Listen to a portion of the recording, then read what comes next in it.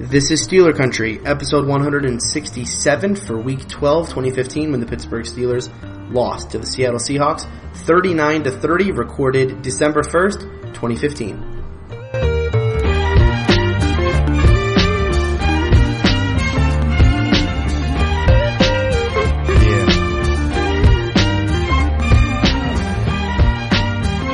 Like I said to my brother after the Patriots lost, I said, look, I agree. If someone would have told me before the Steelers game that, look, the Steelers are going to lose, but the Patriots are also going to lose, I would have said, look, you can have the Steelers lose by 1,000 points. I would not be sad. Nothing can make me sad now. The Patriots lost. Is it true that Tom Brady was very upset with the officials or whatever? Oh, of course. Oh, listen, you should listen to the Bill Simmons podcast. Bill Simmons, who does his own podcast, he used to be at ESPN, now he's at his own podcast. He's a great sports mind. I mean, he's fun to listen to, but he's a huge Pats homer. And he thinks it's a full-on, like, he's not just thinks it's an officiating errors in this game. He's calling for full-on conspiracy, like the NFL has it out for the Patriots and wanted them to lose. Stop the streak. Is he the guy that got suspended by ESPN or something? Yes. I forgot what he did. Yeah, I listened to his first podcast back, and I wasn't that. He's a Pats homer. You have to get over the fact that he's not compelling at all. So, did the Patriots headset stop working? Is that what happened? That'd be great. I think the calls that they were mad about was like there was a defensive holding call or a pass interference call, and then there was an offensive pass interference call against Gronk. Those were the two big ones that really cost him the game. I mean, the defensive holding one definitely it kept the drive alive. They scored the go-ahead touchdown, the Broncos did, in regulation on that drive. And that was like a third down play. So, I know Peyton Manning didn't play in the game, but it's sort of interesting that that a game that's called, with defensive holding or not, or called tightly or loosely, just questionably officiated, against Brady, and for the first time really ever in the history of the Manning and Brady showdowns, and Brady's all pissed off about it all. Well, actually, Joe, it gets better because there was I never heard. Well, I just want to say that back when Peyton Manning, I know he didn't play in this game, but when he was a Colt and they lost a playoff game to a very questionably called game, where Peyton Manning's receivers were played much tighter than the rules allowed for, as all of us understood them. And then suddenly, here come the Patriots with this game plan of, we're going to jam the receiver all the way down the field, in our new time machine, that took us back to 1975. And, the refs are just going to, they're just going to be like, yeah, great. It's, we got the 75 rule book right here. Well, it's all good. I never heard Manning complain about that. Playoff game. Well, Brady didn't complain after the game. He was just more going after the officials during the game.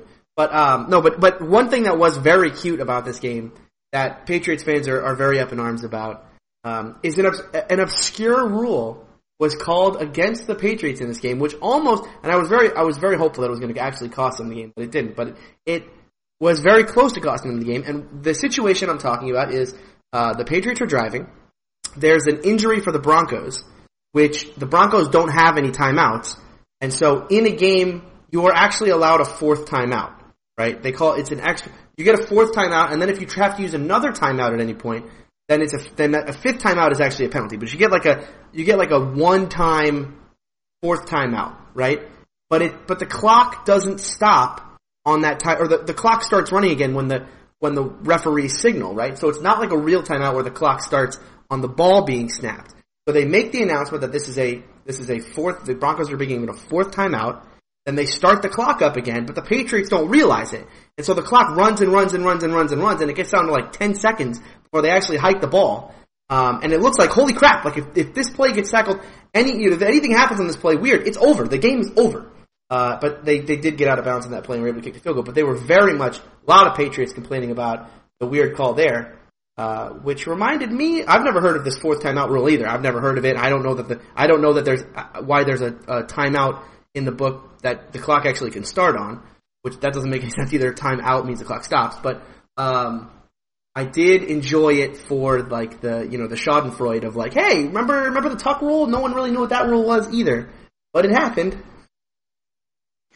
Yes, and rest assured, Patriots fans, it's an egregious rule. It's horrible that all of the NFL doesn't understand and is dismayed by. Same with the playoffs last year, the eligible.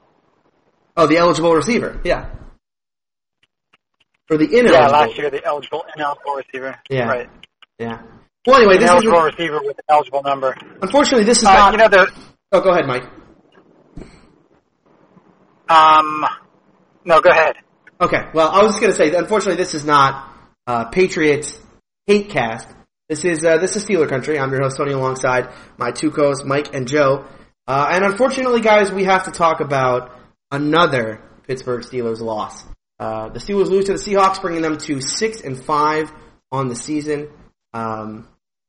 This was not an ideal way for the Steelers to go, and it is now. Ben Roethlisberger leaves this game in the fourth quarter with a concussion. We're not really sure of his status just yet, because he is going to go through concussion protocol throughout the week. Mike, this is the 8th time Ben Roethlisberger has not been able to finish a game this season. 11 games, just 3 of them ended with Ben Roethlisberger at quarterback. That's real surprising. I saw you sent that out today. So can you recap which 3 games did he finish? I guess the 3 that he finished were Patriots. He finished the 49ers, obviously, and then he finished the Bengals game, right? Or did he finish the Bengals game? I don't even remember. It's either the Bengals or the Browns. Every other game he left. That is crazy. And so how many of the 11? How many has he started? Of the 11, okay, so Ben Roethlisberger has started in every game but 4, right? He was out for 4 games. Okay. So he's played of our 11 games, he's played in 7. 7, and he didn't finish 4 of the 7. Right. That's amazing. I mean, it's 6-5. It's a crappy record. No one likes that record. We kind of knew that it was possible to lose to Seattle. We said of the last remaining 6 games, you had to choose one. That would be the one to lose because the rest are AFC games. But it just feels crappy. But when you think about it, with your starting quarterback playing 7 of 11 games and only finishing 3, it's pretty amazing to be 6-5. It is. Joe, I know you're our resident. I should announce that we're going to have a new podcast. I think I might start it in the off season. It's going to be called Steeler Country Investigates, and the first podcast in that series will be a look into why Joe hates the Seahawks as much as he does. But Joe, you are a resident Seahawk hater on this podcast, so I want to get your feeling. The Steelers lose to the Seahawks, a team that you were sure last week that we were gonna cream. Didn't happen that way. How are you feeling this week? Yes, I predicted a Steelers blowout, and it didn't happen. And I think I said if the Steelers didn't blow them out, then the Steelers would lose. I think I had a similar prediction. So I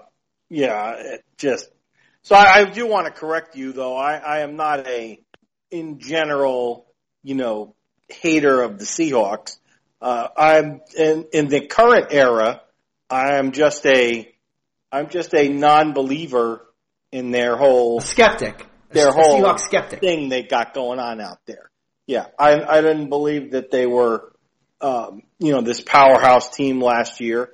I don't believe they're a powerhouse team this year. Did this game do anything to? No, but I do believe the year they won the Super Bowl, they were as good as they were as they were made out to be. But that didn't last that long. It was 2 years ago, yeah. And that's been my, it's more, not really so much against the Seahawks as much as it is against, the hype around, the overhype, misplaced hype around Seahawks. So who cares?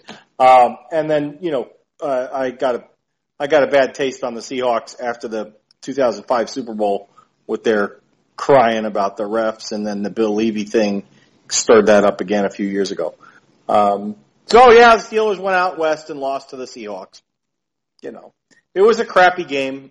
There was really nothing that went well in that game. The Steelers didn't play well on offense overall.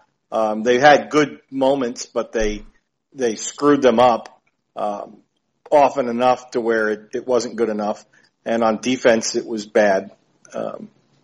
Yeah, it was defensively. Yeah, it was a rough one. I'm gonna make I think you guys like to compare the Steelers' offense to an automobile. In fact, I'm expecting one later today, guys. So don't let me down. But I'm gonna make another. I think this is gonna be like my third comparison to the soccer this year. But I'm gonna make. So this game reminded me a lot. In soccer, it's a very different sport from football, right? Because in football, you score a lot, right? In soccer, you don't. An average soccer game is like a 1-to-1, 2, only 3 opportunities. And in soccer, you can't judge your team just based solely on the amount of goals that you score, right? Because in soccer, it's really about the number of good quality chances that you get, and then sometimes you can just get unlucky, right? And I'm reminded of, my favorite team is Tottenham. Earlier this year, like their 4th game of the year, they played a game against Everton, a game that they should have won. They shot the ball 20 times. Everton only had 8 shots, and the game ended in a 0-0 draw. Right? And you walk away from that game and you're like disgusted. Right? How did we shoot the ball 20 times and we didn't score? Right? But that's the thing about sports. That sometimes you just get unlucky, but you have to take at least some solace in the fact that, we got 20 shots, we dominated the team. Yes, we didn't get the result that we wanted, but we overall played well. And I think in this game, I come away, actually, I should say, I just rewatched the game like 2 hours ago, because I was going to come on the podcast and say something very different from this, and I'm glad that I rewatched it, because it was a little bit of catharsis in like watching the game and being like, oh, hold on, wait, what happened? I really feel like the result of this game is I don't think it says much about the Steelers, to be honest. I think this is a lot more about the Seahawks. I mean, to be honest, we just got Seahawked in this game. If you look at the amount of things that went against the Steelers in this game, we had the fake field goal interception. We had the Ben squeezing the ball, and then it just gets intercepted. It gets intercepted, right? The very next play after that is the Jimmy Graham bobble catch, where the ball hangs up in the air and he's able to bring it down, and it does not touch the ground. We had a fumble recovery in this game, which would have been huge at the time, and that's overturned because Mike Mitchell stepped out of bounds, or the ball was out of bounds. Lawrence Timmons on a big first down. We have the play at midfield. It's a first down. We're gonna get a sack here, and he pushes Russell Wilson, and they call a personal foul even though it was in bounds, right? Then you have Brown tripping and falling, or was he pushed by Sherman? We don't, whatever. But anyway, that ends up in an interception. And then Wheaton has that long catch on the last drive that's also overturned. I think we can look at this game 2 ways, right? We can say, look, did the Steelers play poorly, or did they just get unlucky in this game? I really think it's just, I lean more towards this was just not a game that the Steelers didn't get any breaks in this game. The Seahawks did. And that ended up being the difference for me. Yeah, there's a point in the game when, probably when the ball goes out of bounds and we don't recover that because like the tip of the ball hits out of bounds, you just start thinking it's just not going our way. And there's games like that in all sports. It's just not going your way that day, and it's too hard to overcome all of those things. Now, you pointed out a couple of things there that make me start wondering about conspiracy and the makeup calls from 2005 Super Bowl. Oh, I don't know, man. I love this. I don't know. There were some crappy calls in that game. There were. There were very... In this game, I should say. Yes. 2005 was fine. Perfectly called game. Well, I do agree with everything you said, as far as the ball wasn't, to sum it up quickly, the calls, the breaks, the game of inches was not falling in the Steelers' direction on Sunday. There's no doubt about that. But I don't believe for 1 second that that's the difference in the game. The Steelers, some of those things happened because the Steelers didn't play well. And then some of those things happened because the Seahawks did play well. As hard as that is for me to say. They did. On the fake punt thing, that was a good call. I liked the call. Shame on Landry. He wants to be a starting quarterback and underthrows that pass. I don't believe the pass was ever going to get caught by a Steeler. Not that pass, not to that lineman. But that lineman should have been out there by himself, with no one on him. And he was not. There was an athletic, alert, prepared, unsurprised Seahawk back there, ready to make that play, and did. And so, I don't buy for 1 second that the Steelers, beat themselves or got unlucky or the Seahawks got lucky. The Steelers lost the game because they didn't play well, and they didn't play well on any side of the ball. Hey, that's a good point, but I do want to point out that we did have one thing that went our way, and it was on that fake punt, if you remember, when the guy intercepted it and was returning it for a clear touchdown, so it seems. He had Landry to beat. What happened? He stumbled over and fell. But that really didn't go our way because they scored a touchdown 2 plays later. I know they still scored the touchdown, but still on that single play. Yeah, right. I mean, that was very fortunate. Yeah. But Joe's right. I mean, all those third downs, Tomlin pointed out in his press conference, at least the part that I heard, they converted all these third downs, third and longs. You probably have the stats in front of you, how many they converted. But I mean, with Wilson thrown on the money a lot of times, and these, these receivers are good. They're not great, but they played great at times, especially on third down.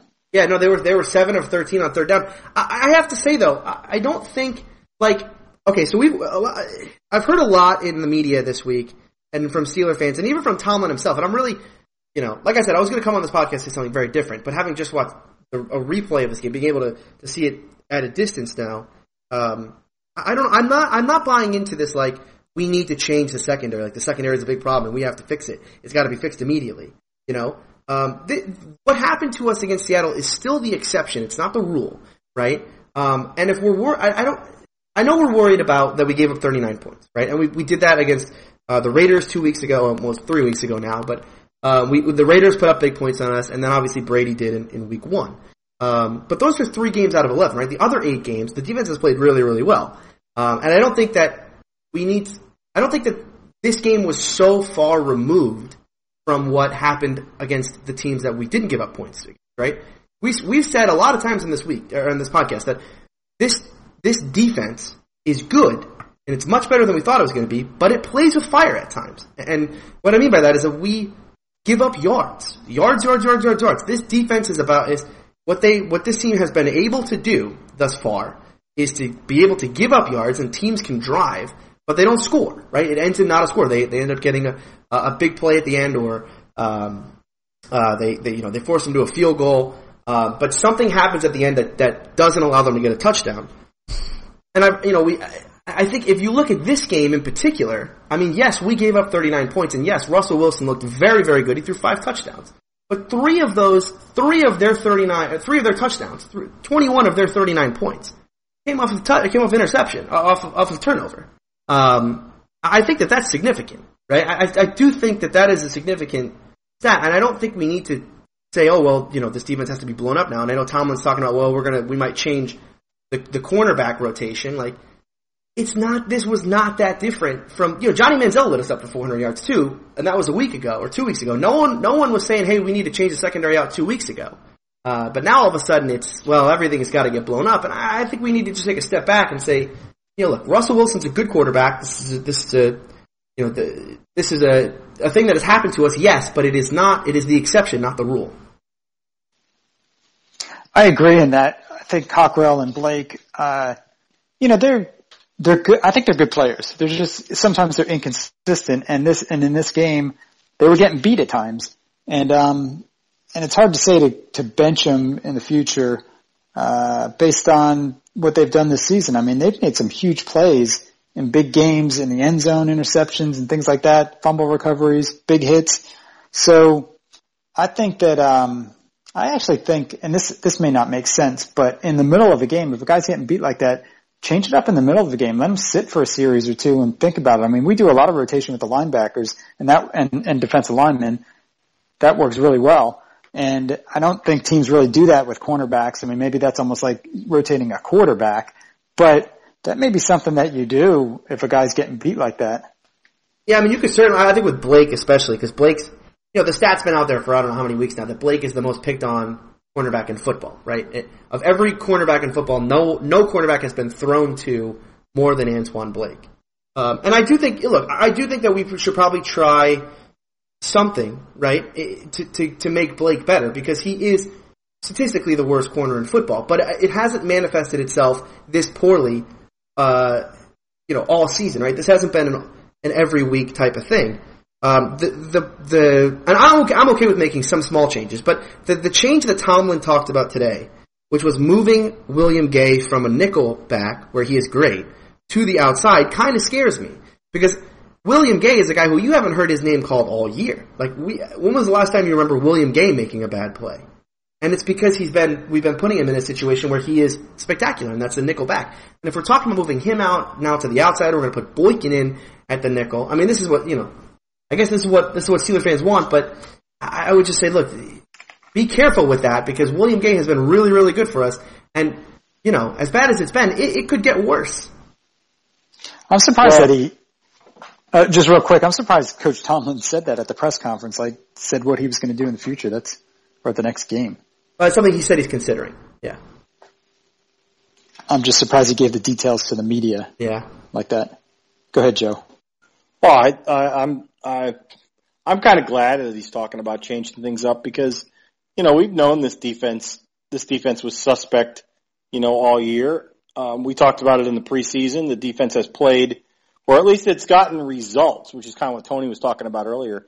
It's gotten results that have surpassed, our true expectations. And, just to remind everybody of what we thought before the season started, I'm going to go to my buddy Dennis here. Just hang on a second. They crowned their ass. But they are who we thought they were. And we let them off the hook. All right, shut up, Dennis. Sorry I had that queued up just a couple of seconds too early. So the defense is what we thought it was going to be. And it's been amazing that it didn't give up so many points, especially during the weeks that that Ben didn't play, that, Vic played and that Landry played, and the offense could hardly move the ball and convert a first down, and the defense was on the field constantly. I mean, it's a miracle that the defense didn't give up 30 points a week in those games. So really what I saw on Sunday in Seattle was the defense that I expected to see all year. I'm not surprised at all.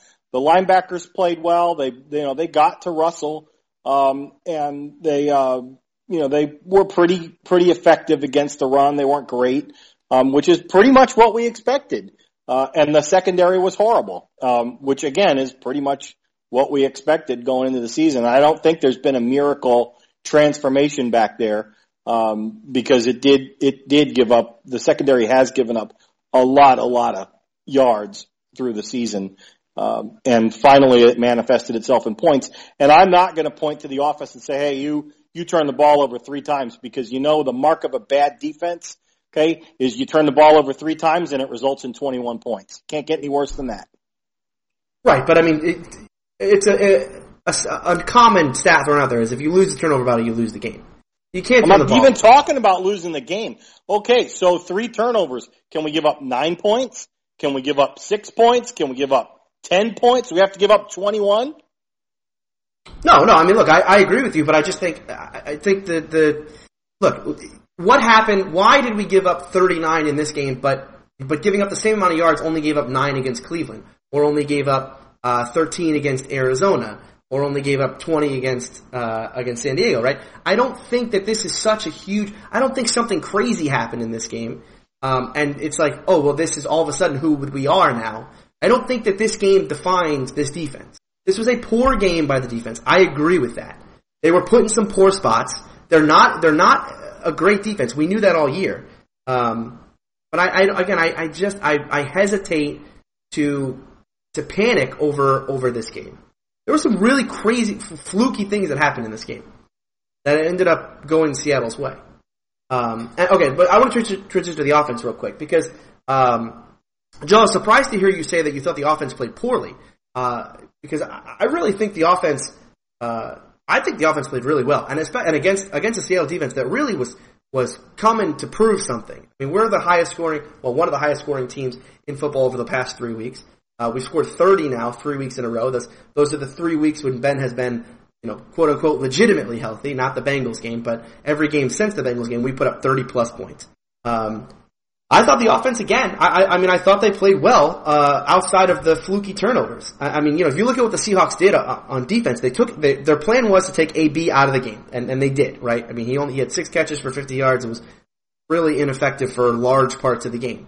Bryant was covered well most of the game. I mean, he had a lot of 50-50 balls, but not a lot of them went his way. And he ended up with only 50, 60 yards receiving, something like that, right? And I think, a lot of times people like to call the style of offense that we play finesse, right? They're a finesse team, especially without Le'Veon, right? Oh, they're a finesse team. They threw the ball 55 times, finesse, right? But I don't think so. I don't think this team certainly to me is not a finesse team. We put up 30 points against a Seattle team that was playing us tough, that was hard hitting, that was taking away the things that we like to do. And we were giving it back to them. And this game plan revolved a lot around Heath Miller, who was removed from the game early on.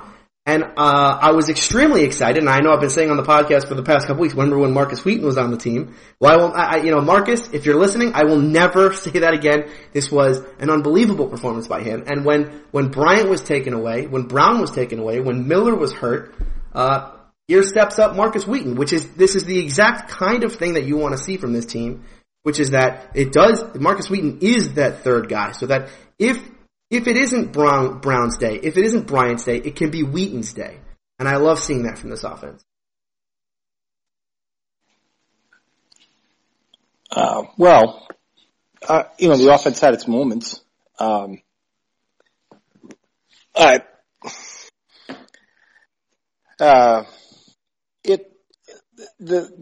offense just never seemed like it got it going. How many times was it 3 and out? It seemed like a lot. And it only mustered 30 points. They were able to, like you said, take Antonio Brown out of the game, the Steelers' number one weapon. And the Steelers didn't have much of an answer. I mean, they did answer with Wheaton some, but it wasn't devastating like it should have been. Ben was throwing in, and this is on Ben really, throwing into multiple coverages. Seemingly, if I'm looking at where Ben's throwing the ball and there's 4 Seahawks there ought to be somebody sitting pretty wide open somewhere else. I'm not saying the offense played horribly, but the offense needed to win the game, and they were unable to do it because the defense got torched. Yeah, I don't think the offense was that bad. I think that, Ben threw for 456 yards. That's a lot of yards. And it was disappointing that Antonio Brown was more or less shut down. I was surprised. I kept thinking that he was going to have a big play at some point in the game and to make a big difference. I think it just came down to the Seahawks offense made plays when it counted, and the Steelers offense did not. I don't have the stats in front of me, but maybe you can help me, Tony. I mean, how many times did we get in the red zone? How many touchdowns did we score? We had red zone statistics. They were 4 for 4. We were 2 for 4. So they had 4 red zone trips, all resulting in touchdown. Yeah. We had 2. Yeah. And I mean, if they go 3 for 4 and we go 3 for 4, that's the point difference. We win the game. Yep. I don't know. It was just, obviously we missed Heath Miller because he was a big part of the game, as you mentioned early in the game, as part of the game plan. And it seemed like, that was on because they were taking out Antonio Brown and the middle of the field was open.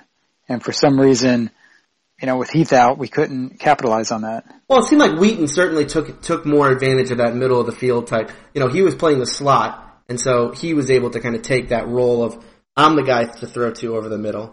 He was pretty effective. 9 catches, 201, and a touchdown ain't bad. But no, I agree with you. I think the red zone efficiency was a problem against Seattle. There was some, I don't want to question play calling, but there was one where it was second and 7 from the 8-yard line or something, and we ran a draw play and it got stuffed. And now it's 3rd and 10 from the 10 or 3rd and 10 from the 11. It's a little situational play calling like that in the red zone. That'll kill you. I'm obviously not having Heath in the red zone was a big deal because we like to go to Heath on those little shovel plays or plays over the middle. But yeah, red zone offense certainly in this game, you would have liked to have it. Yeah, like you said, at least one of those touchdowns back. So at the end of the game when the Steelers kicked the field goal, when it was going to be 4th and goal from the 4, what do you guys think about that? Unbelievably controversial now. I swear, I'm shocked at how controversial this play has become. Because at the time, it just made sense to me. No, kick the field goal, and let's try to make a stop at the end here, and we'll get the ball back. Because it wasn't like, the thing about this game is it wasn't like our defense didn't make stops, right? We held them plenty of times in this game, but it was after turnover that they would get those big, they would get the big play and all of a sudden, touchdown. But there were a lot of times in this game where we did get, we had a 3 and out, 3 times in a row in the middle of this game. But just, to me, it felt like, just kick the field goal. Hopefully we get the ball back. If we do, we're gonna score. But it just did not work out that way. Shocked to hear about how controversial it is.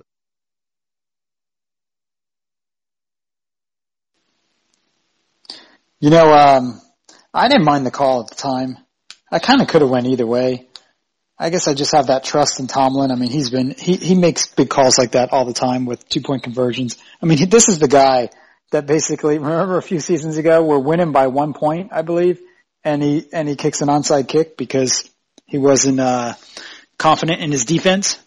Yes. So this is a guy that knows his team, and obviously he thought we were going to get the ball back and have a stop, and they really should have. I mean, they got him to a 3rd and 9 with the Seahawks throwing.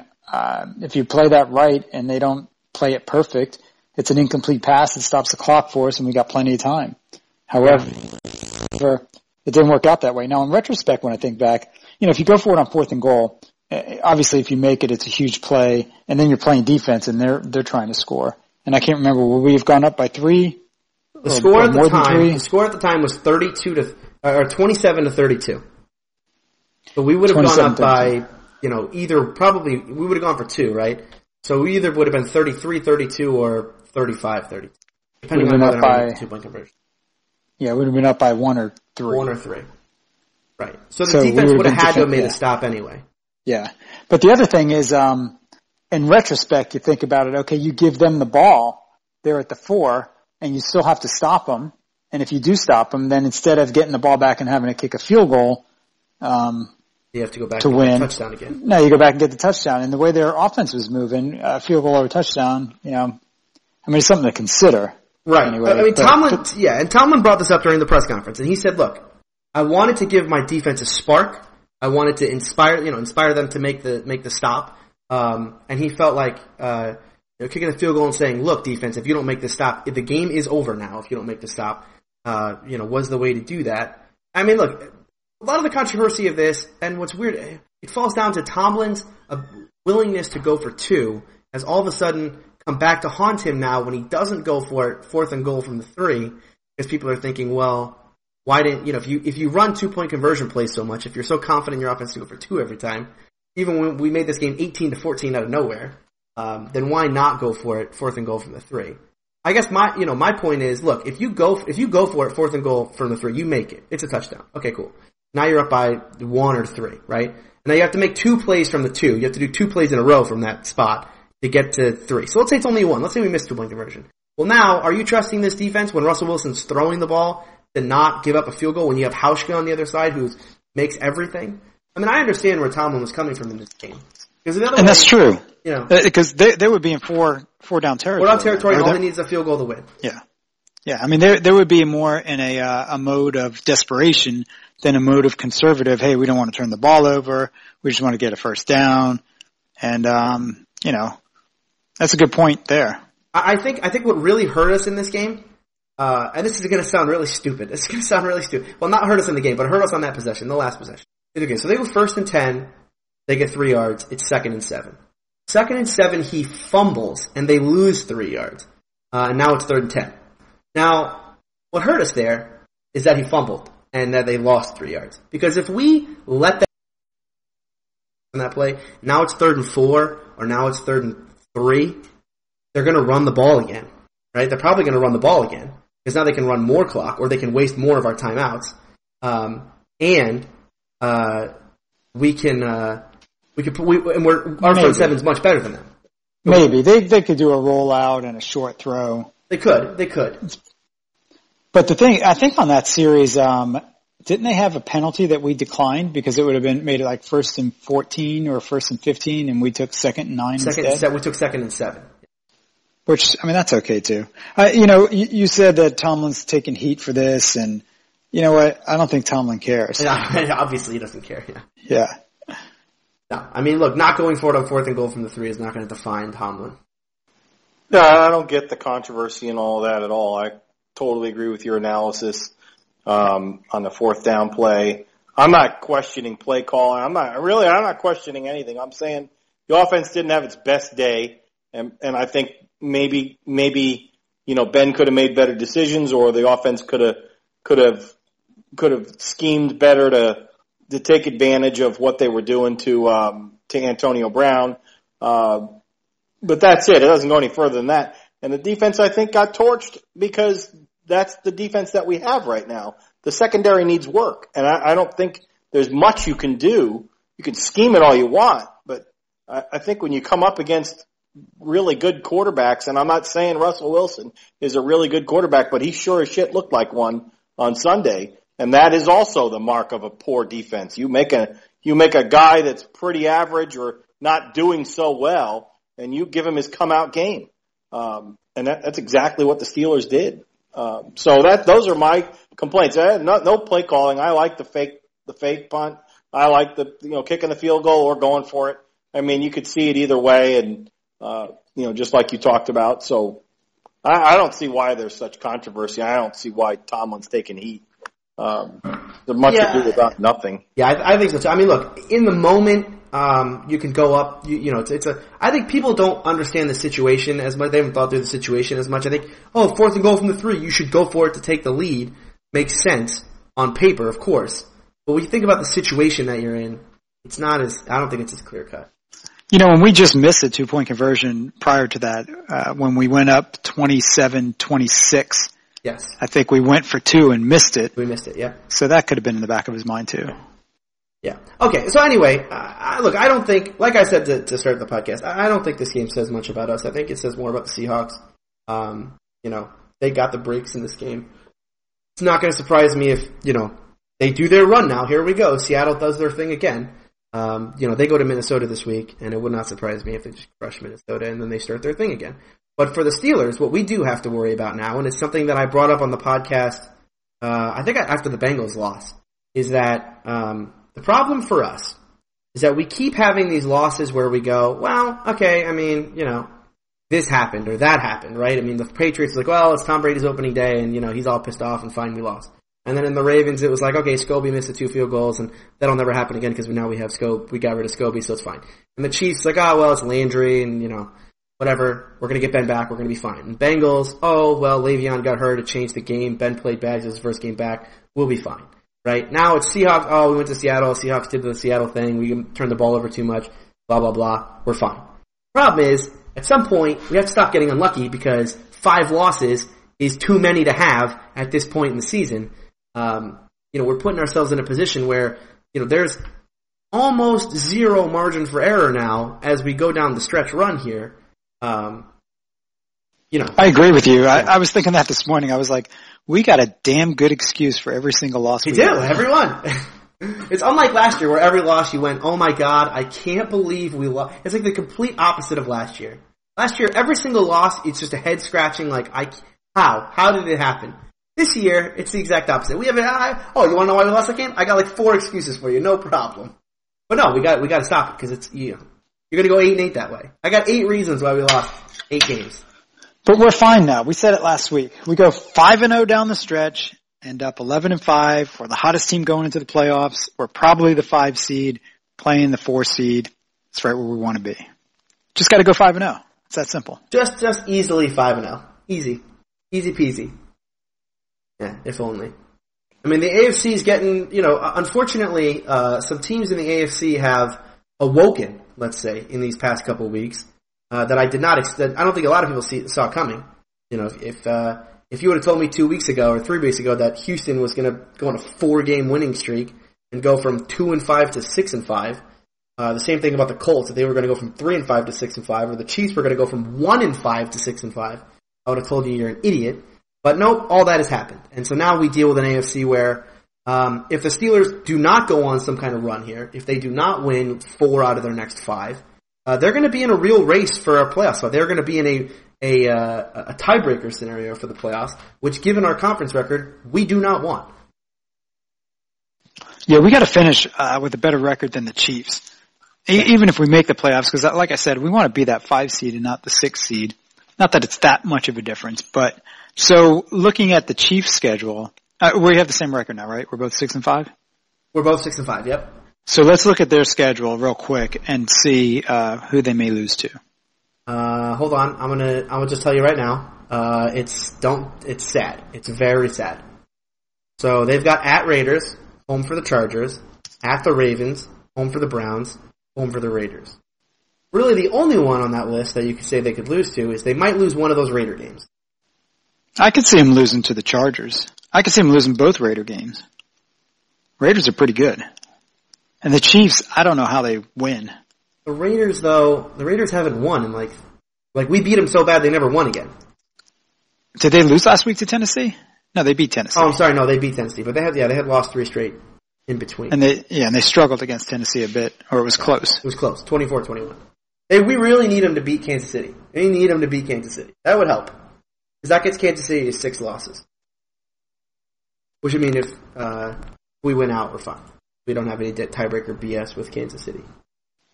And who did the Chargers? They beat someone this weekend. The Chargers beat Jacksonville. Which didn't, I mean, that didn't really matter. I mean, but they scored points. Yeah. I mean, well, San Diego's a team where, they're 3-8, and it's very hard to imagine why they're 3-8. Right? But I'm looking at Kansas City's schedule, and Kansas City beat the Chargers 2 weeks ago, 33-3. Yeah, they crushed them. So maybe we can't count on the Chargers. Crushed them. No, I mean, I think Tomlin said this last week before the Seahawks game, which is that look, we've put ourselves in a position that we do not need to look outside of the stadium we're playing in to make the playoffs, and I still believe that's true today. If the Steelers win out and they go 11-5, they will make the playoffs. If they go 10-6, they will probably still make the playoffs. But if they slip up here 2 more times, and you put yourself at 9-7, they're probably out. I mean, that's really what we're looking at. We're looking at 11-5, you're definitely in. 10-6, you're probably in. 9-7, you're probably out.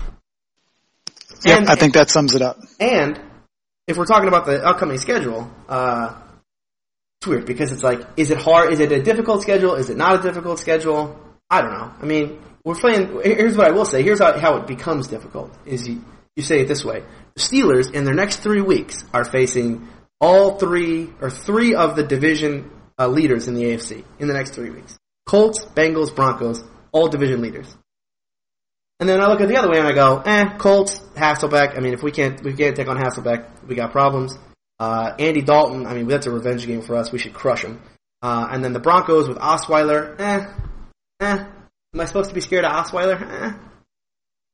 He did look good, though. I give him credit. He actually hasn't looked terrible. He takes, although the one thing I will say about him, and it plays right into us, is he holds on to the ball for a long time. He will get sacked against it. A lot. So I just want to take a second here to invite everyone who's been listening to join us. You guys talk about how the Steelers are going to make the playoffs after a big loss. Mm-hmm. Yep. This is kind of a tradition on this. And so there's a special place that we like to go to for that. So let me just invite everyone. Welcome, Fantasy Island. But it's okay. I mean, listen.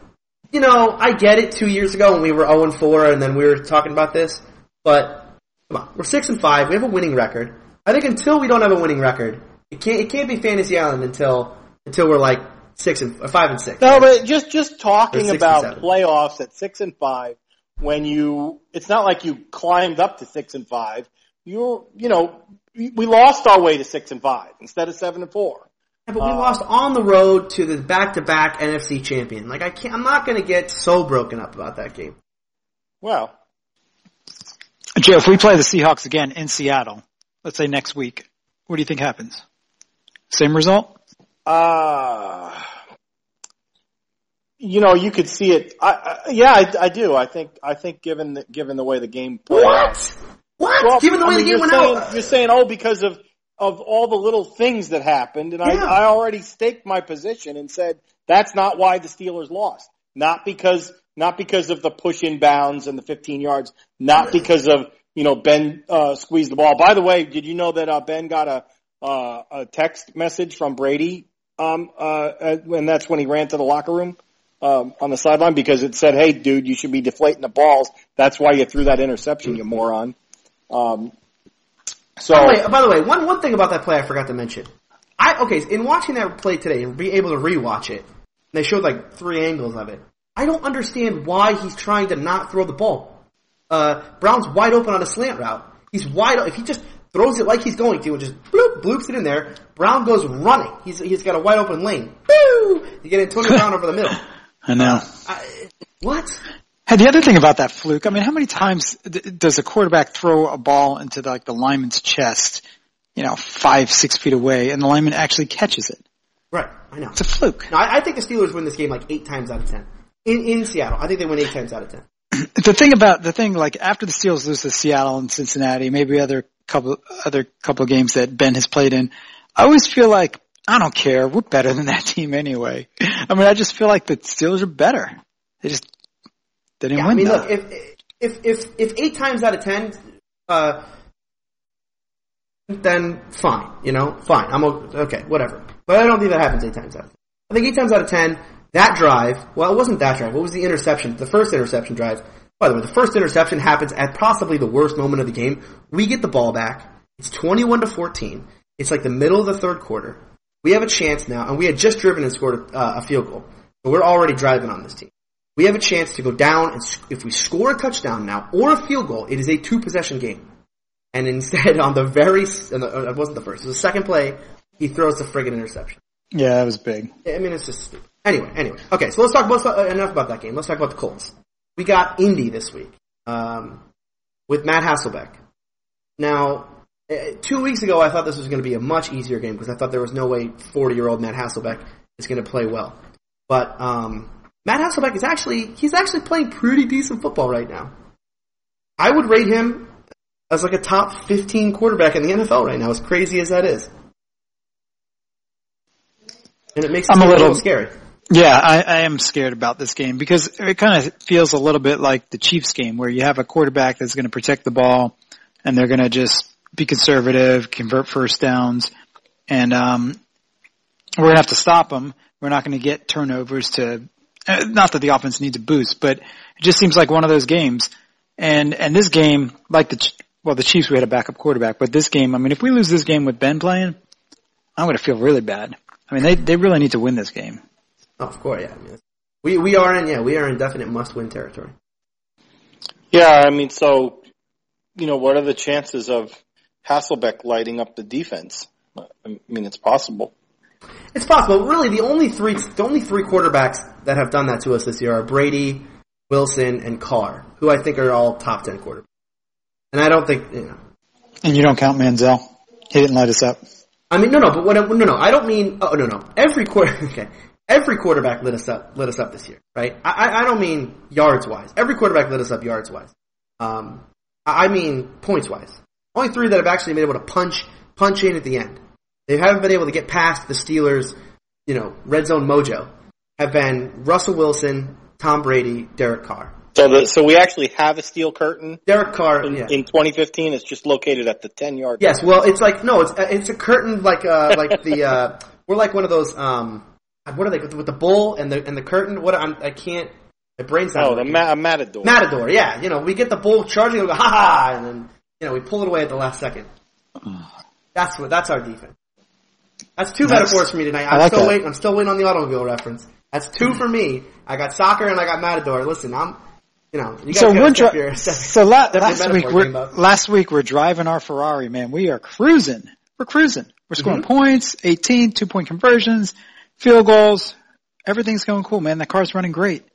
What happens, man? We hit a pothole, lose control a little bit. Maybe we go too fast around a corner. Somehow we end up in a ditch. And, we can't No, you know, I've actually got the perfect. Can I give automobile analogy? All right. Here's what happened to us, because I still maintain that we just got unlucky offensively in this game. I mean, I don't think either of Ben's interceptions are like on him. So here's how you get. Okay, so it's unlucky, right? This is like you have your Ferrari, right? And then like the headlight goes out, and you're like, shit, I got to get my headlight replaced now. But then you get pulled over for it, and you're like, wait, no, it just went out. But the cop still gives you a ticket for it, and now you got to like fight the ticket, but you just end up paying the ticket. It's like, damn, that was like super unlucky thing to happen to me, just in the middle of nowhere. Joe, I think you'll appreciate that. I think you'll appreciate that reference to us. That works. That's what happened. That's what happened to the Steelers this week. It's funny you used that analogy. It's funny that I use a headlight analogy, right? Yeah, it is. It is. You know, it's been on my brain recently. It's been something I've been thinking about. Yeah. Oh, recently? Recently. What do you define as recently? Like a week or 3 months? You know, listen. I wouldn't put a timeline on it. You know, I wouldn't put like a start date or an end date on it. You gonna tape a flashlight to the hood of your car? Oh, that's a great idea. It's a great idea. So backstory, my headlight on my car has been out for since January. So what month is it now? December. Okay, so it's been soon. It'll be January again. Yeah. Listen, but you're not illegal because you don't drive at night. Well, yeah, right. Sure, let's put it that way. Yep. Thank you for that, Mike. Good save. For any of you Central Florida-based police officers, I don't drive at night. Anyway, okay, back to Steeler country. We're facing the Colts this week. You know, the Colts are on a bit of a winning streak here. They've won 3 in a row. One of those wins was against the Broncos. So that's, I guess, a good win, a big win for them. Is that a Peyton game? Yeah, Peyton played that. Doesn't count. Then they beat the Falcons. Then they beat the Bucs. You know, I look at this team and I just go, you know, look at their wins. Who did they beat? They beat the Titans, they beat the Jags, they beat the Texans. They beat all those teams early before the Texans were good. And then they've beaten the Falcons, the Broncos, the Bucs. I maintain all 3 of those teams not good. I don't think these teams beat anybody this year. I have a feeling in Pittsburgh on Sunday Night Football, Mike Tomlin's team is going to come out and we're just going to whoop on them. Well, are you at all concerned about the revenge factor? Because it was the Colts that initially the Steelers opened up on, you know, last year. True. That was the 6 touchdown game. 6 touchdown passes, and, you know, that was against the Colts, and the Steelers lit them up, and then they did it again the next week against the Ravens, but, you know, the Ravens are always pissed at the Steelers anyway, so, but the Colts, you know, they might have a little something to prove, and I'm sure they're looking over what happened to them, you know, a little over a year ago, and they're not happy about it. They're going to, you know, try to prove that was, you know, that was just a one-time fluke. No, I would say I will actually do a Tony guarantee. This is a Tony guarantee. I guarantee this offense puts up 30 points. Guaranteed. That's 4 weeks in a row we're throwing 30 on the team. In fact, Ben might go for 5 in this game. He might go for 5. Now that I think, we run the ball too much in the red zone for him to go for 5. You know what we don't do anymore is we don't do the Bryant fade route anymore. Actually, you know who we used to do the fade route to the most was Bell. We like to line Bell out wide on the goal line because it was such a weird formation to defenses to deal with. We would throw to him, and it worked a lot. Now we don't have Bell. Rip. But anyway, that's true. I think we throw 30 on him. And when did we play the Saints last season? I know it was after a bye week played the Saints. So when was that in relation to putting up playing the Colts? Like way later. Yeah, it was much further down the line. Yeah. All right. Yeah, because we the sequence of the Saints was a late season game. It was right around the 1st of December, right around how it is now. It was like it was this game. It was week 13, so it was this game, and then we went on to win 4 straight after that. I'll have you know that last year we lose to the Saints 35-32 in a game that was not that close because we scored a touchdown at the end. We then go on to Cincinnati after that and win 42-21. 42-21. That was the best game of the season. That's a hint. That might be a hint for my score prediction. Maybe. I don't know. Who knows? But last year we threw 50 on the Colts. I'm not saying we're going to throw 50 on it. I will say, though, that our defense is not going to do as bad. I don't think Matt Hasselbeck's lighting up this defense. I think this defense is, going to get a turnover. And it might even be William Gay. Or it could be Boykin. I like Boykin, too. Maybe Blake redeems himself. I don't know who it can be. And I think offensively, I don't know. Oh, no, you know what? I got a prediction in this game. Because I think this is a redemption story for someone on the team who started off poorly. Then last week, after he had a bye week to work on his game, then he actually had a pretty good game last week. And I think this week he's taking one to the house. He's taking one to the house, boys. It's Jacoby Jones. He needs to. He did. Yeah. Well, it would be nice. It would be nice. He had a couple good returns. He did improve, yeah. He did. He actually looked like a real live kick returner out there. He had a decent return. I'll give him this. He looked about as good, equal to Archer when they kicked Archer off the team. So he's risen to Archer's level. No. Archer was awful when they kicked him off the team. He had 2 bad weeks in a row. I'm looking up Free Archer real quick. I want to see if he got signed by anybody. Because people keep working him out. He worked out with someone else last week. I think it was the Browns, but I'm not sure. Hey, how long is Miller supposed to be out? Injury-wise, I think we're okay. I think Ben's going through concussion protocol, so there's a chance he doesn't play, but he claims he's fine.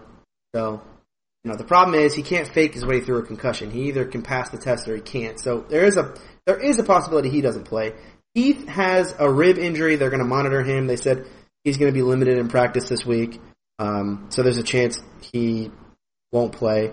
And then the other guy that's hurt, there's 2 other guys that are hurt. Shazier has a concussion, and then Spence has like a hamstring injury. But I think both are they both could play this week depending on how they practice. It's not no one is like officially out for this game besides the regulars. So,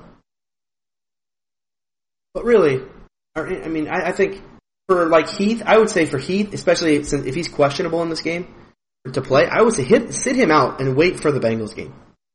Wait till Cincinnati. It's a much bigger, tougher game because we have to go to Cincinnati in that game than this one. This one should be, this should be a routine Steeler win. This should not be like rocket science beating the Indianapolis Colts.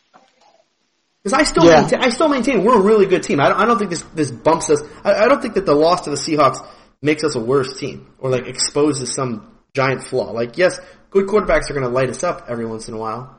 But, if we're talking about whether or not we can beat Tom Brady, I think we knew going in and we know coming out, Tom Brady's going to throw 30 on us and we got to throw more than 30 on him. Yeah, it just kind of took some momentum away. For sure. And, obviously gave us a loss that we didn't need. And, it takes us out of the national picture of, or the national media of being that darling that you thought for sure we were going to make the playoffs and could make a run. But that's okay. I'm okay. I'm actually okay with that. Yeah. I don't want to be in the national media spotlight. You said Heath may not play. I'd like to see Jesse James a little more. Yeah, Tomlin. Oh my goodness! Did you hear Tomlin's press conference today? And I think he spent 45 minutes talking about how great Jesse James is. No, I didn't hear the whole thing. Oh my goodness! I mean, Tomlin went off today on Jesse James, and in a good way. And the guy, Jesse James played so above the line. We're so happy with how he's performing. Yada yada yada. What do you think Jesse James' stat? Without looking, what is Jesse James' stat line for the game or the season? That game. That game? Yeah. I think he only had maybe 2 or 3 catches, right? Yeah, I was going to say. I think he had like 1 catch in the game and the 2-point conversion. Yeah. So I'd say 1 catch for 9 yards. That may be it. Yeah. He had 2 catches. One for 8 yards, and then the other 2-point conversion catch. Well, the 8 yards was a big play, though. Right? It was. Yeah, it was a decent first down. Yeah. But I think he was underutilized. They should have went to him more. Oh, what did I say at the beginning of this game too? First play of the game, what'd they do? We did. We went to Nix? I don't know if it was Nix this time. It may have been a tight end, like tight end in the flat. It may have been Heath. Or no, it was Will Johnson. Fullback. It was Johnson. Was it Johnson? Yeah. Because I know we did that a couple weeks ago. And then we hit Miller a couple times right after that. But it's like first play of the game. First play of the game was to Miller. But yeah, it's for 7 yards. Pushed out of bounds. 7 yards, yeah, just, like a little quick out pattern. It was wide open. And, never did it again. Tight end. No, that's not true. The second drive in this, one thing, was fun watching this game. It was to Miller, but over the middle. It was, it wasn't just Miller. It was Miller, it was Nix, it was, Will Johnson. They all had catches on that second drive.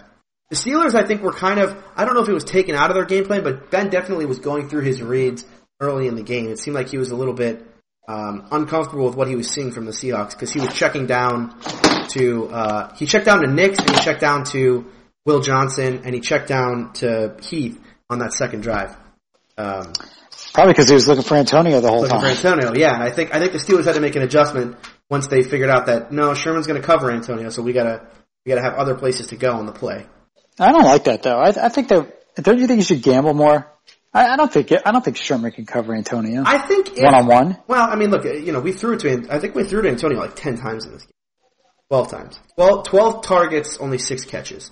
I think Sherman was good. There was the one play that was weird where Bryant ran the wrong route, and it was like 2 guys running down the sideline together. Oh yeah, that was a weird play. That one looked like it was meant for Brown, but Bryant was there. Bryant, how do you guys rate Bryant's game in this game? I think and rewatching the tape, I think he had a bad game. I mean, I know he had the rushing touchdown, right? But that was about it, though, because he dropped a clear pass. Oh yeah, he had a long one. Yeah, he had a long one. He just dropped it, and then he had a couple other deep balls where it was like, look, I understand Seattle's got a good defense and they have good positioning on the football, but there's a couple 50-50 balls where I just felt like, look, man, if you're going to be who you think you are, you got to come down with the ball. Yeah. I mean, I agree. I mean, he's had better games than that, and he's a better player than that. He'll be better. But that was disappointing to watch. Hey, I'm still pissed off about the interception, even though the game was over. The second one, the what is a catch interception? Yeah, that Bryant pulled the ball out when the guy came to the ground. Right. I mean, I've since read up on this, and would you guys like to hear the rule book reason why this was not ruled a catch? You're gonna love this. I'd love to hear it. Yes. Okay.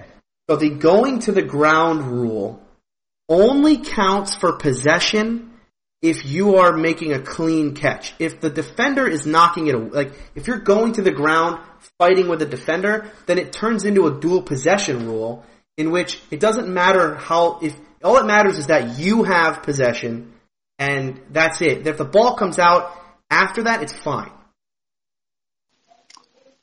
How stupid is that? That's garbage. They have to change. Look, I heard someone say they just need to start over and rewrite the rule book. Rewrite the entire rule book?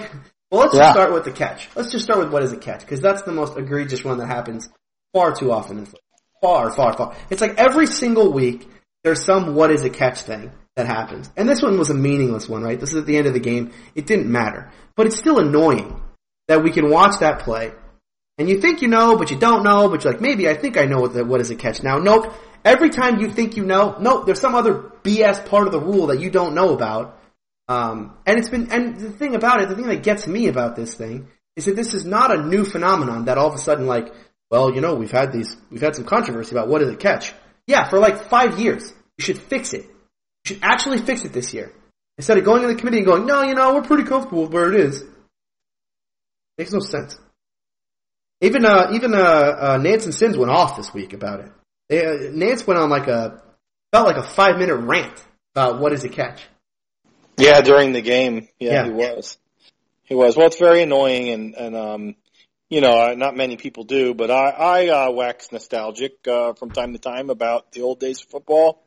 And on this, I will just say that, in the 70s, 80s, there was a lot less controversy when, about the officiating of a football game, the calls in a football game. You just watch a game, and every once in a while, maybe once in a season or twice in a season, you go, oh man, that guy stepped out and they didn't call it. And so it's a bad call. And that's it. We now have controversy every single week, practically every single game. And I'm not going to say what I always say. You guys figure out why that is. Hey, Joe, you know what? I'm starting to agree with you a little. I mean, I'm not totally there yet, but I'm starting to lean that way of what you were going to say is no replay. And just like you said, I mean, just live with the call on the field and let a ref determine if a catch is a catch or not a catch. And basically, it should just be the eye test. And here's the last thing. You know how I always like to go to extremes and go over the top a little bit? Not at all. I've never heard you do that. Okay, how about this? Not only we're going to cut out, replay for officials. They should cut out replay for all fans in football. Oh, I You just never get to see a play again. This is where I was going to go. You just never get to see it twice. You'll never know. You'll never know. It's because it's better. Ignorance is bliss, right? And you'll never, if it was a bad call, like, you don't need to know. I mean, And if DirecTV and the NFL can screw anything up or mess with anything that you really like, they could probably make it so your DVR does not rewind during an NFL game. no, this is great because what'll end up happening is like you'll have some fans like with their smartphones taking camera of it, and then you'll have like Zapruder films or whatever, like from the, from inside the stadium where it's like, oh, was Ben Roethlisberger, was it over the goal line or was it not was the ball over the goal line or not, or did his feet get down? And you'll have like different angles from the stadium being able to see because we can't see from replay. It'll be like that old Brady Bunch episode to date us a little bit here with Greg Brady taking that picture in the end zone and costing his home football team a game because of a picture he took. Exactly. YouTube will be full of just like video from the stands. But speaking of video from the stands, did you guys watch any of, okay, number one, we have to preface this by saying the Cleveland Browns are the worst football team in the history of ever. And they are finding new and impressive ways to lose football games. I compared them today. They're like the Chip Kelly of losing. And I guess I mean that before Chip Kelly was a bad coach. But like, Chip Kelly is inventing like new offense or whatever. He's revolutionizing offense. Well, Browns are revolutionizing losing. And on Monday Night Football, they found one of the greatest ways to lose that you possibly can, which is they intercept Matt Schaub. The game is tied. It's 27-27. They intercept Matt Schaub. They have the ball at like midfield. They drive a little bit. They're ready. They're setting up for a field goal. It's going to be like a 50-yard attempt or something. It is blocked and then returned for a touchdown.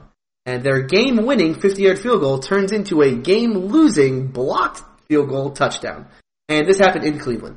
If you go, I highly recommend you go on Deadspin and watch all of the plethora of fan cam that they have in that game, of people who took video from the game, and just the sheer agony of being a Cleveland Browns fan at the game. Hilarious to watch. It's so sad, but also hilarious. It is sad, and it's funny sad. I was very disappointed because I'd rather see the Ravens go down. But I guess as a Steeler fan, all you can hope for in a division game like that is that one of the teams goes down like that, right?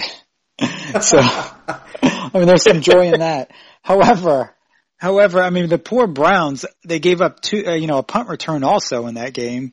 And they had to kick the 50-yarder because they kind of botched the clock before that, where they could have had 10 or 15 more seconds to run a couple more plays and get at least, 5 or 10 more yards to make the field goal a little closer. Right. I mean, their quarterback was running, got to first down, and instead of just running out of bounds, he slides in bounds. Now, granted, he hasn't played that much, and he's trying to be smart, but in that case, it's probably better to run out of bounds and save the timeout. Indeed. Yeah, it also was funny in that game because the quarterback gets hurt, and they've had this rule. The Browns have said we're not going to start Manziel anymore because of his alcohol problems, and so the quarterback gets hurt. And now they're like, oh shit, we have to put in Austin Davis now because can't put in Manziel, and the crowd boos because they want to see Manziel out there. The Browns are just in that. I mean, they're just. I'm kind of happy the Browns lost because I don't want the Ravens to get a top 5 pick. I'd rather the Ravens keep winning and end up somewhere around like 7-9, like not good enough to make the playoffs, but bad enough where they're bad enough where they're not going to make the playoffs, but not good enough that they're not going to get like a top 5 pick. So that's true. Yeah, that's where I am. No. And the Browns getting top 5 pick. Like how many top 5 picks have the Browns had in the last 10 years? They screw every single one up, so I'm fine with it. So can I talk about how just my quick synopsis on the pathetic Browns, how Sure. pathetic they are. Mm-hmm. Because it is sad. I'll say this, it's an amazing thing to behold that they still have fans after all of these years. That there are Browns fans. There are Browns fans that don't live in Ohio, don't live in the Cleveland area. It's amazing, that they exist after all of the decades of disappointment and being jilted in every which way you can imagine. As a football fan, I can't imagine being a football fan of a team like the Browns for decades. I mean, going back to even when they had their last heyday, which was I guess in the 80s, right, with Brian Sapp and Biner and all them, right? And they had the Elway Drive, where they had the game on, and then they have this, so they have to watch the Drive, for 30 years now. Is one of the greatest things that ever happened in football, and of course it happened to them. And then didn't the next year they had the going in for the touchdown fumble on the 1 yard line or whatever, and they missed the fumble again. That's what they call it, the fumble. The fumble. Okay. So and then there's just a litany. I mean, any given season, pretty much half of the games that the Browns are going to lose, and they lose a lot. So that's a pretty good number. It's a pretty good sample size. About half of their losses are just gut-wrenching, heartbreaking, just rip your guts out to where you don't want to eat for the rest of the week, kind of losses. And this is a team that has just been jilted from the get-go. I mean, the team is named after a guy, Paul Brown, who left them. They continue to keep their name, the Browns, even after he left them, which I think was in the late 60s when he moved to Cincinnati to form the rival Bengals. And so they're jilted by their founder, bought by Art Modell, who then leaves Cleveland, just absolutely leaves them flat, and goes to Baltimore, leaves Cleveland with no football team. Okay, now here's the jilted city of Cleveland, the jilted football Browns fans, without a football team, twice jilted by their owners, and okay, so now they're going to get a football team back, and they fight to keep the name Browns. It is the worst name in football. They have no logo. They have the worst uniform in all of sports. Okay, and the reason for all of this is because of the original guy who jilted them back in the 60s. Why the hell do they want to be named the Browns anymore? It doesn't make any sense. That guy left them and formed another team. Even he doesn't want the name anymore. I'm gonna tell you this, Cleveland Browns fans, Cleveland Browns management, you need to change your name.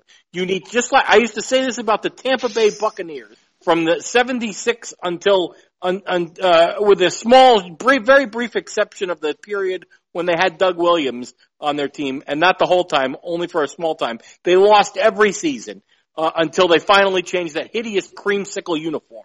And then they got Dungy, and then they got Chucky, and they won some games and won a Super Bowl. Well, the same thing goes for the Browns. You need to dump the name Browns. You need to pick up an actual mascot. You need to become an actual football team and change your damn uniform and put a logo on your helmet. Okay? And then you'll be a real football team. You can compete in the NFL. But right now, you guys are just like, you're like pathetic losers, and you just keep coming back for more. Doesn't make any sense. That's well said. And as far as the name, DAWGS, they should be the Cleveland Dogs that play in the Dog Pound. It's just natural. And yeah, they should change the uniforms and get a logo. They should definitely change uniforms for the worst uniforms in sports, especially this year where they made it even worse somehow. I actually didn't mind their uniforms before, but now they're just awful. It's an awful uniform. All right, score predictions. Let's do some score predictions for Indianapolis against Pittsburgh. I will go first. I am predicting, much like we crushed Cincinnati after we played New Orleans and lost that game, I predict we crush the Indianapolis Colts in primetime. I don't think this is going to be a game. I think it's going to be as close to a fun fest as you can have. The Steelers are mad. They understand this can't happen again. They're facing a far inferior opponent, especially when compared to Seattle. And they're doing it in front of their home fans. I'm gonna predict a 43, that's 1 2-point conversion, 6 touchdowns, 1 2-point conversion, 43-14 game. I don't see how Indy beats us. And I do want to clarify what I said last week, and I think I was technically right, because last week I said I don't see the Steelers winning unless they blow them out, and I don't see the Steelers losing unless they get blown out. And I think what I was trying to say is if the Steelers do lose, it's more about what the Seahawks did than what the Steelers did. And I maintain that to this week. So my prediction last week, while wrong, was I got the gist of it. What I was trying to get across came through. So even though you got the answer wrong, you're arguing for points. I'm arguing that I got the so sentiment. Tony, when you were right. in school, did you when you got an F on your test, did you go and say, "Look, I actually got this answer right"? If you look at it from some fakakta angle. Mm-hmm. Yeah, sure, of course. Yeah, that's how you got through school. There are no wrong answers. All right, Mike, let's hear it. What's not going to happen this week? Let's see, what do I vision here? Blake going into the end zone with the ball in one hand. I don't know. No, I don't see that. I agree. I think they're going to score 30 again. I like the stat that you brought up that they've scored 30 in the last 3 weeks in a row. So obviously if Ben plays, that's, there's a good chance of that happening. By the way, if Ben doesn't play, I'm not watching this game. I'm done with football. If Ben's out with a concussion, I'm done with football. And this is a Sunday night game. Yeah. Oh, it's in Isn't it in Pittsburgh? It's in Pittsburgh, yeah. I don't know why I was thinking it wasn't. That's awesome. That's good. So anyway, I got 32 for the Steelers. That's a same thing, 1 point or a 2 point conversion in there. 32-17, where I think it's close in the first half, but we pull away in the second half. Joe? I don't have much more on that. Yeah, I'm kind of with you. I'll give you this. If Ben plays, I think the Steelers score lots of points again against the Colts. I don't think they'll have an answer, even though they're pissed off about and embarrassed about what happened last time. Steelers will put up another 48 on them. But I do think the defense is going to give up points. So I'll give it 48-31. That's my score if Ben plays. If Ben doesn't play, who do we have? Landry What's going on with Vic? Is Vic just they're tired of Vic, or is he actually injured? No, Vic. I think they understand Vic is not the same Michael Vick. So they're just done with Vic. They're done with Vic. They don't care if he's correct. He's the third. He's third on the team. He's third on the depth chart, and he does not suit up for games. Whether he can play or not, they don't want him to play. Okay, so that's too bad. I disagree with that. So Vic. So right now we got Vic, got Archer. We're gonna put a little sub-Steelers team together here. Team of the Steelers misfits. Well, so far you're off to I got two guys. Atrocious start. I mean, for being honest, Vic is ready if needed. No, but so if Landry plays, Steelers put up maybe. Can I even say 20? Oh my Lord! He put up 13 against Kansas City, but that was in Kansas. Okay, so 20. We'll give them 20, because they're at home. Well, you can't do two predictions. You got to predict whether or not Ben plays. You told me last week I can't do two. Well, this is a legitimate thing. I'm saying if Ben plays, Ben doesn't play. I can't allow it. I'm sorry. Games. Oh, okay. Can't whether Ben plays or not, the Steelers are going to score 48. No, you should predict. First, you have to predict whether or not Ben plays, right? That's your first prediction. How can I predict that? Oh, you got to use your prognostication skills. I don't know about that. Probably he doesn't play. Probably the NFL's called and said, hey, they got this concussion movie coming out, and it stars Heinz Field and Mike Webster and the Pittsburgh Steelers, so absolutely not. Ben can't play. Okay? In which case the score is 20-17 Steelers. Well, I like it. The Boz coming through in the end. Yeah, that was, you and I went to go see Creed yesterday, which, by the way, fantastic movie, everyone should see it. But, I like that you got all excited because the concussion trailer starts with Heinz Field. And because it starts with Mike Webster. And it came on my TV first, and I paused it, and I went back, because I knew it was Heinz Field, and I just stopped, and I was like, dang, man, they're going to do a movie about Heinz Field. It's awesome. Yeah. I'm like, what movie is this? Just the disappointment that came over Joe as the trailer went on and on. No, I already knew what it was. But at first I did spark. I was like, Heinz Field. Because I forgot for a second what it was. Oh, it's this movie. All right. Any around the NFL stuff we need to talk about? I mean, I'm going to do around the Hollywood about that movie. So I just saw it because the trailer was longer than what they showed on TV, and I think I fast forwarded past the one on TV. So last night I watched the trailer, and they're making out like the NFL knew about the effects of the concussions. I don't know what time frame. Well, they did. They buried it. So they're trying. I mean, it's the whole tobacco argument. You guys knew about the harms of tobacco in the 40s, and then you hit all the research until the 60s. And, so they're trying to make that's the case. I don't think I don't think the NFL knew the concussions, and then you got to make the guy play anyway. It's very Hollywooded up. Oh, the movie itself is Hollywooded up for sure. But there is evidence that the NFL was looking into the effects of concussions far before this guy ever made his. Well, looking into is one thing, but indicting the entire league for saying, right? Well, hey, we knew these guys were getting the effect of the brain damage. I'm not trying to defend. Going to happen, and we absolutely hit it and didn't tell anybody. Right. No, the movie itself is clearly a hit piece on the NFL. I mean, that is what it is. This is not. And the Steelers are at the center of it. Well, Mike Webb. No, the Steelers are not. Mike Webster is. Well, Heinz Field, Mike Webster, the Steelers are at the center. I don't know if they're going to hit the Rooney family on it. No, they're going to hit. Goodell is actually a character in the movie. Goodell is played by Luke Wilson. No, the movie itself, which has gotten poor reviews, is just a hit piece on the NFL. But the NFL was doing studies into concussions long before this. The movie is about the doctor who made the discovery about CTE, right? What Junior Seau had, what Chris Henry had, what Dave Duerson had, what Mike Webster had.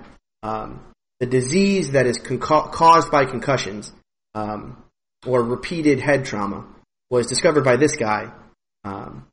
And what is true that's in the movie a little bit is that the NFL denied it at first. There was a year that the NFL spent denying that this guy's work was even true before Goodell finally said, actually, okay, we are going to take this seriously, and that's when they got rid of. That was the year when basically James Harrison was outlawed from the NFL. But anyway, I don't want to get too deep into the concussion rabbit hole. Let's talk about actual football. Football on the field. It is interesting that changing subjects here. That with the Broncos win, they're one game out of first place for the AFC. Right. So if they gain one more game on the Patriots, they're going to get the number one seed. And Gronk probably isn't playing this week. They play the Eagles. If Gronk misses 2 weeks, they play next week. Not this week, but the next week, the week after. They go to Houston. They're like reddest hot team in football right now. Well, besides Carolina.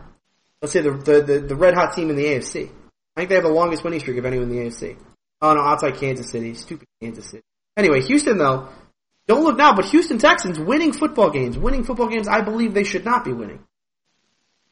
And, it was all fun and games when Houston beat Cincinnati a couple weeks ago, and they held them to 6 points.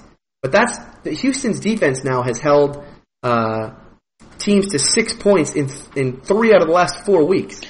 Who they play Cincinnati and then who? Who's that? Tennessee and they played the Saints this week. Okay, I mean the Cincinnati win was big, but Tennessee and the Saints. Right, I know. But still, it's good holding a team to just 6 points is it's no small feat. I actually, you know what, Mike?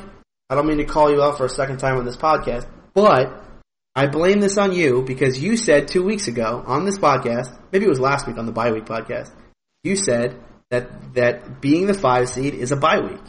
And I said I don't want to play Houston, and now here we are. Houston's doing it, Houston all of a sudden looks like, I don't want to play Houston. I don't want to play Houston. That's funny. I still think it's going to end up being a bye week. I think it is a bye week as well. I don't know. It's kind of a ho-hum week in the NFL, right? I mean, the Steelers-Seahawks was the biggest Sunday game. Nothing else really of note happened on Sunday, right? The Redskins beat the Giants. Actually, that's good. I just noticed that both teams are 5-6, and they're leading the division over the Eagles by a game. Yep. So that's a crazy division. But actually, one of the biggest upsets was the Bears beating the Packers on Thanksgiving night. Yeah. Packers are now 7-4, one game out of behind the Vikings. Yeah, and they still have the Cardinals left in their schedule. They still have the Vikings one more time. They have the Lions in Detroit on Thursday night. Not easy. Not an easy schedule for them. Not easy. And that team, they have legitimate problems on offense. If you take away the Vikings win, which it's a good win because they went to Minnesota. They've lost 4 of their last 5. They've scored 10 points, 16 points, 13 points. 3 of those games. They threw up 29 against Carolina, but they gave up 37 in that game. Their offense has not been the powerhouse we thought it was going to be. They can miss the playoffs easily. Yeah, when you look at the NFC, the wild card's not locked up. No, because Atlanta's free falling right now. And the Packers have 7 wins. Atlanta has 6, and Seattle has 6. Yep. And that's it. And then a few teams with 5 could get back in it. Yeah, well, Tampa's in there too. Tampa's at 5 wins. I know they lost this week to Indy. That was probably a game they really needed to win if they were going to make a real playoff run. But I think with Atlanta free falling, I don't think Atlanta makes the playoffs, which opens up a wild card spot. I don't see how Seattle doesn't make it. They have the Ravens, they have the Browns, they have the Rams still left, and their 2 tough games are at Minnesota, a game I think they win, because I think Minnesota plays right into their hands as far as the style of football. And then their last game of the year is at Cardinals, a game the Cardinals may sit their starters for, because they're 9-2. They're going to have everything locked up by then, or they're going to have the bye week locked up by then at least. Even if they lose those 2 games, 9-7 may get them in. For sure, yeah. Yeah. Those other 3 games are easy for them, so it seems. And the Rams are just tanking, man. They looked good at the beginning of the season, but they got nothing now. They played us really tough. I mean, Ben went out in that game, but yeah, I thought they had a chance to be a sneaky good team this year, but nope. Who's the? Oh, it's a good topic for now because we're right in that time. Who's the good bad team this year? Who's the team that has a good record that is probably not they're not good? Is it the Kansas City? Kansas City. Atlanta. Oh, Atlanta. Well, yeah, Atlanta's definitely. I don't even know if Atlanta's I don't know. And then, I mean, can you? I guess you can't put the Packers in there, but they're behaving like it. Yeah.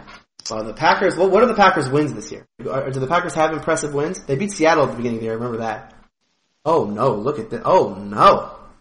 Okay, their wins are Bears in week 1, then Seahawks in week 2, then Chiefs in week 3. So all 3 of those teams at the beginning of the year that they were playing poorly at the beginning of the year, but have since turned it around. They beat the Niners, they beat the Rams, they beat the Chargers, then they lose to Broncos, Panthers, Lions. They beat the Vikings on the road. That's a good win for them. That's probably their best win of the year. That and the Seahawks win. And then they lose to the Bears. They might be the good bad team. Which would mean that they're going to end up they could lose to any of Lions, Raiders, Cardinals, Vikings at the end of the year and just completely fizzle out. Because they don't have an easy enough schedule to get them through. That's a pretty tough schedule for them there. Yeah.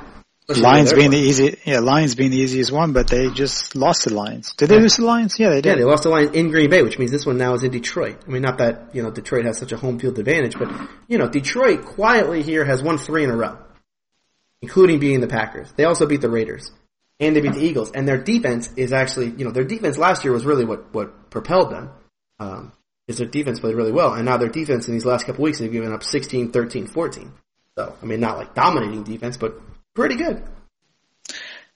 Okay. Another good. Go ahead. Good bad team. I mean, what about the Panthers? Oh, goodness gracious. Are you kidding me? That's not very nice, is it? No, they're a solid team. Yeah, I think they're good. I was just joking. Yeah, I did suspect them of that early, but then I watched them play a few games, and they're just playing well. And they play good defense. I think they always have. Yeah. They played pretty solid offense, and it's always been hinged on whether Cam Newton could play a solid game or not, and that was always on and off. Right.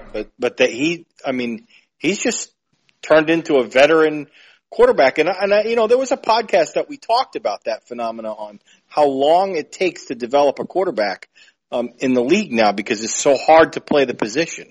Right. You can't come out of college. It's like, well, and because college doesn't teach you NFL quarterbacking, yeah. And so there's hardly any quarterbacks now that can just come into the league and play. And we even talked about how the disparity in the wins and losses this year is bigger than it's been. That the Pete Rozell's dream of parity is dying this year because, and I attribute that, and I think we talked about this on an earlier podcast, that you either have a quarterback that can play the position or you don't. Right. And when you do, it's so much more likely that you're going to win games. That parity is out the window. It's do you have a quarterback or don't you? Yeah, it's a have and have not league now. The game is so reliant on the pass, and the position is so complicated to learn how to play. And I think this is what we've seen is a guy with talent who didn't get bounced from team to team to team. We had a pretty has Rivera been the coach there the entire time, or was John Fox still there? I think Fox is the one who drafted him, but Rivera's been there the majority of the time. So he went from Fox to Rivera, but that's it. So he didn't have like 10 different coaches and traded to a bunch of teams, and because that's what happens to a lot of young guys. And here's a guy that got, he had a rough few seasons. He'd have his sparks, and now he seems to have learned that position and can play it with at a level that few guys can. And his stats this year, he's a guy whose stats, he has that like Ben Roethlisberger thing going for him, where it's like he doesn't have great stats, but he wins. He's finding a way to win. Finds ways to win. Yeah, he has a 57% completion percent. 57%. That's usually 57% is like a bad quarterback. When I watch him play, he plays well. Right.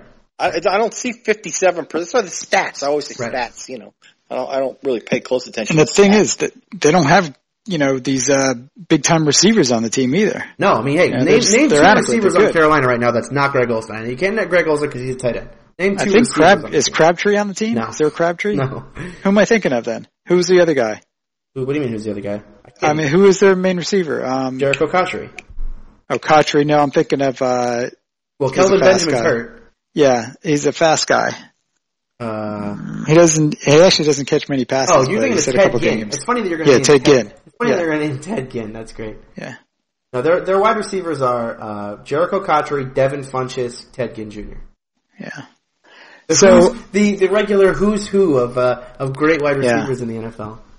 So I have two things. The first thing is I have a homework assignment for everyone. Oh, so you talked about the haves and have-nots. So you should go through. We don't have to do this here, and we could do it next podcast or, like I said, homework assignment. Go through each team and decide if they're if they have a quarterback. Are they a have or a have-not? And then after you do that, then look at each team and see what their record is against the haves and then what their record is against the have-nots. And I like this. I think that's how you can tell who a good team really is. Now, are we talking about okay? So when we're talking about have and have-nots as far as quarterbacks, how are we rating? Like, am I saying do you have a quarterback that can win you a Super Bowl? Do you have a quarterback that can make you to the playoffs? I'll take a Super Bowl run. You have to make a Super Bowl run. Yeah, I don't even think there's 10 in the league right now. Yeah, maybe there's not. I mean, and so when I look at some of these teams that don't have a quarterback, but their record's 5-6 or 6-5. I don't know, but I got to believe that they've played a lot of games against teams that don't have quarterbacks, and that's how they got a few wins. Well, the thing that kills me is, there's one team this year that has a record that's too high for their quarterback. It's like an outlier for their quarterback, and that's the Cincinnati Bengals. That's the Bengals. Yeah, see, I'm going to disagree with you. I mean, I think that's a have. I mean, I think Andy Dalton could make a run at the Super Bowl. Ugh, no. I mean, we know, we assume, we think we know what's going to happen in the playoffs, but, it could change. I mean, looks like you guys just said it. I mean, it takes a guy 4, 5, 6 years to really come into his own. So if you're rating quarterbacks right now, could you give me 10 quarterbacks better than Andy Dalton? Probably. Okay. So, you think there's 10? You give me 10. You can't name I think I could. You can't name injured quarterbacks. But you give me 10 not injured quarterbacks? I mean, it's going to be debatable who's the haves and have-nots. I mean, I would consider Winston and Mariota.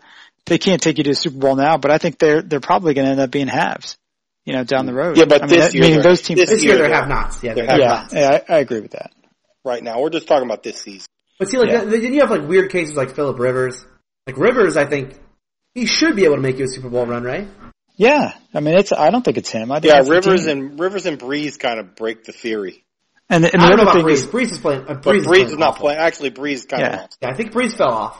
I mean, and then you got a guy like Romo who just hasn't played, but he would be a have if he was healthy. If he was healthy, and Luck is the same way, right? Yeah. Yep. Yeah, if Luck were healthy.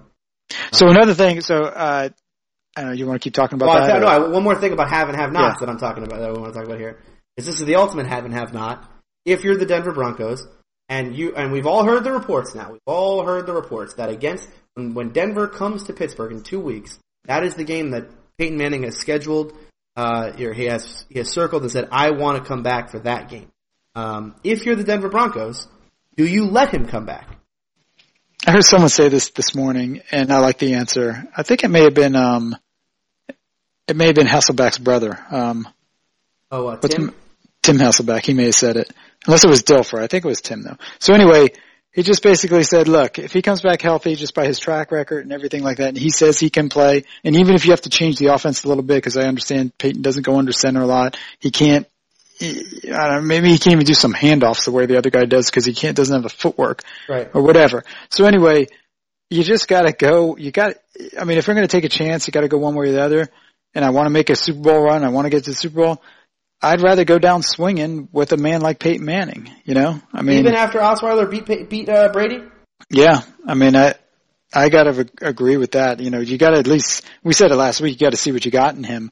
But, I gotta put my faith in the guy that's been in the league for 20 years and has won a lot of games, and he's smarter than probably, just about every guy on the field, on the field or on the coaching staffs of every team as far as knowing football. Joe, what do you think? Would you put him in? So, this is going to be really, really a rotten thing to say, but I'm going to say it anyway because that's what I think. I think you put Peyton Manning in because the Steelers' defense is the perfect defense for him to throw against, and if he can't do it against the Steelers' defense, you got nothing. So, you may as well find out in Pittsburgh. Actually, I would say. I thought you were going to go the other way with that one. I thought you were being a Steeler homer. Because I think he's the perfect quarterback for us to play. Dude, you got to understand, bad defense pisses me off really bad. No, but what I'm saying is he's thrown 9 touchdowns, 17 interceptions this year. Right, but he's going to come back I'm assuming he's going to be healthier than he's been because he's taken the time off. Right. If he comes back injured, then it doesn't matter which defense he's playing against. He's not going to do well. Okay, but if he comes back and he's healthy, even just for one game or even for a few quarters, he can light up the Steelers' defense. He did it in his triumphant return to football after his neck injury. But that was 2 years ago. See, I don't know I know that everyone wants to just say, oh well, he threw all these interceptions and all the bad play he had was because he was injured, and that's the only reason. He's still Peyton Manning. But I don't know, man. Sometimes you just lose it. You know what I mean? You look at what happened to Kobe Bryant in the NBA this year. This is, Tony, what Mike and I are saying is, you put him in and find out. At least give one more chance. You're not going to assume that. You can't assume that with Peyton Manning. I'm not assuming it. I'm saying you've thrown 17 interceptions in your 9 starts this year. You're saying you don't need to put him back in because you already know. I don't even need. The test has already been. Yeah, I think I already know. You're done. And sometimes it just falls off like that for guys, right? It happened to Tiger Woods. It happened to Kobe Bryant. It happens to everybody. As I always say, time is undefeated, right? And. Oh, you're stealing from Creed. Well, no, they said it in Creed, which is why I said it here, but it's not from the movie. No, I know. Everybody says it. I know. But we just heard it last night. No, I think Peyton's done. I agree with you guys that, like, maybe you do have to give him one more chance, and because Osweiler's probably not going to get you a Super Bowl run. But man, they just beat the Patriots. Like, maybe he could, because he's not turning the ball over, and they have a very, very, very good defense. Those guys it's just a different game in the playoffs. You're right. And he will not be poised in the playoffs. But are you prepared to maybe give Osweiler a playoff experience? Let him have the playoff experience. Like, he's probably going to lose, but you're probably going to lose a Manning. No, I would be prepared to let Peyton take the team as far as he could take it. Okay, and then if he can't, he gets hurt, whatever, he can't play, fine. Osweiler's in, we go with it. That's my season. Now, I may not want Peyton back next year, but you dance with who brung you. I think you got to give him his last hurrah. He signed up for it. You signed him up for it. I think you got to go with him. Hey, I got one. Oh, go ahead. Go ahead. A different subject here. Yeah. That's fine. So the Panthers are 11-0. I just started thinking, like, you know how you always root against a team to go undefeated for whatever reason, especially if it's the Patriots. And then even the Dolphins, it's nice the Dolphins have that undefeated season, but it is kind of annoying every time they pop the champagne. Right. And then, what's his name always comes out? Mercury Morris. Mercury Morris. So that gets annoying. But if a team's going to go 19-0, for us Steeler fans or any other fans, wouldn't it be like wouldn't it be good to be an unassuming team like the Panthers? There's not much hate for the Panthers. No. So let them go 19-0, let them have the record, and then then if the Patriots ever do it, they won't be the first to do it. I think they are going to go 16-0. I think their schedule sets up very favorably for them. They have one tough game left, and that's at the Giants. That's a losable game. But outside of that, they have the Bucs, they have the Falcons twice, and they have the Saints. The way that they're playing right now, I don't think they lose. I think that they go into the playoffs undefeated. Now, whether or not they can get through that unscathed is a different story. But it'd be interesting if we had, them going undefeated through the regular season. To me, is story enough. We would then have had 2 undefeated regular season teams in 8 years. Yeah, that'd be surprising. At the Saints and at the Falcons, division teams on the road, especially this week at the Saints. I mean, no one's expecting the Saints to do anything. I could see that. I could see the Saints putting up points and the Panthers not being able to catch them. Potentially, yeah. You could. I guess you could make an argument for that. That it's a division game on the road, and it's an unassuming thing. All right. We're almost 2 hours. Well, actually, I'm going to cut this down. So we're probably at like an hour 40, but whatever. That's going to do it for Steeler Country this week. Thank you all for listening. If you want to leave feedback, SteelerCountry@gmail.com is the email address. The website is SteelerCountryPodcast.com. You could like us on Facebook or follow us on Twitter, twitter.com/SteelerCountry, Facebook.com/SteelerCountryPodcast. Subscribe to this podcast on iTunes or Stitcher. Just search for Steeler Country. Preferably all one word will get you there. And we do this podcast live every Tuesday night, 8 o'clock usually is when we start. So you can like us on YouTube or subscribe to our YouTube page, and you can get notified. You'll also get notified on Facebook and Twitter that we are recording live. We will see you next week after the Pittsburgh Steelers play the Indianapolis Colts on Sunday Night Football, our final primetime game of the year, because CBS has protected our games against the Broncos and the Bengals, meaning that 2 games that probably should be in primetime will not. And this game that probably should not be in primetime will be. Anyway, we'll see you then.